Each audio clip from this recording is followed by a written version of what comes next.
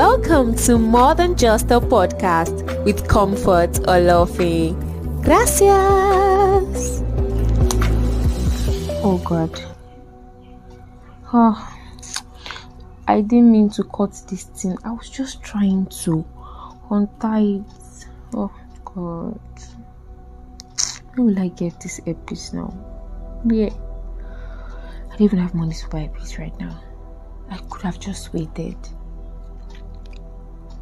Have you ever been in this situation where you're in so much hurry to untie a knot? For example, untying your very naughty earpiece and then you mistakenly cut it.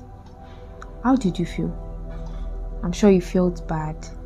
Like, why didn't I just wait patiently to untie this thing? Like, why did I have to lose this earpiece just because I wasn't patient? Then all the patience you didn't have before, it's as if you just got it impacted onto you, and you feel like, please God, if you can just join this rope back, if you can just join these cords together, I will be patient. Please, I will. Yeah, I get it, right? But the deed has been done. You know, this is the same way people live their lives.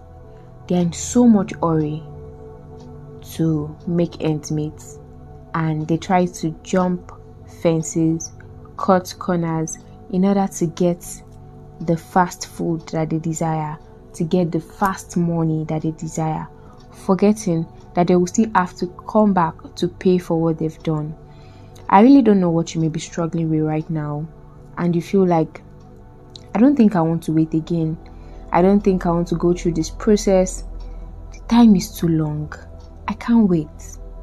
I'm using this means to let you know that your future deserves that time that you are putting into it.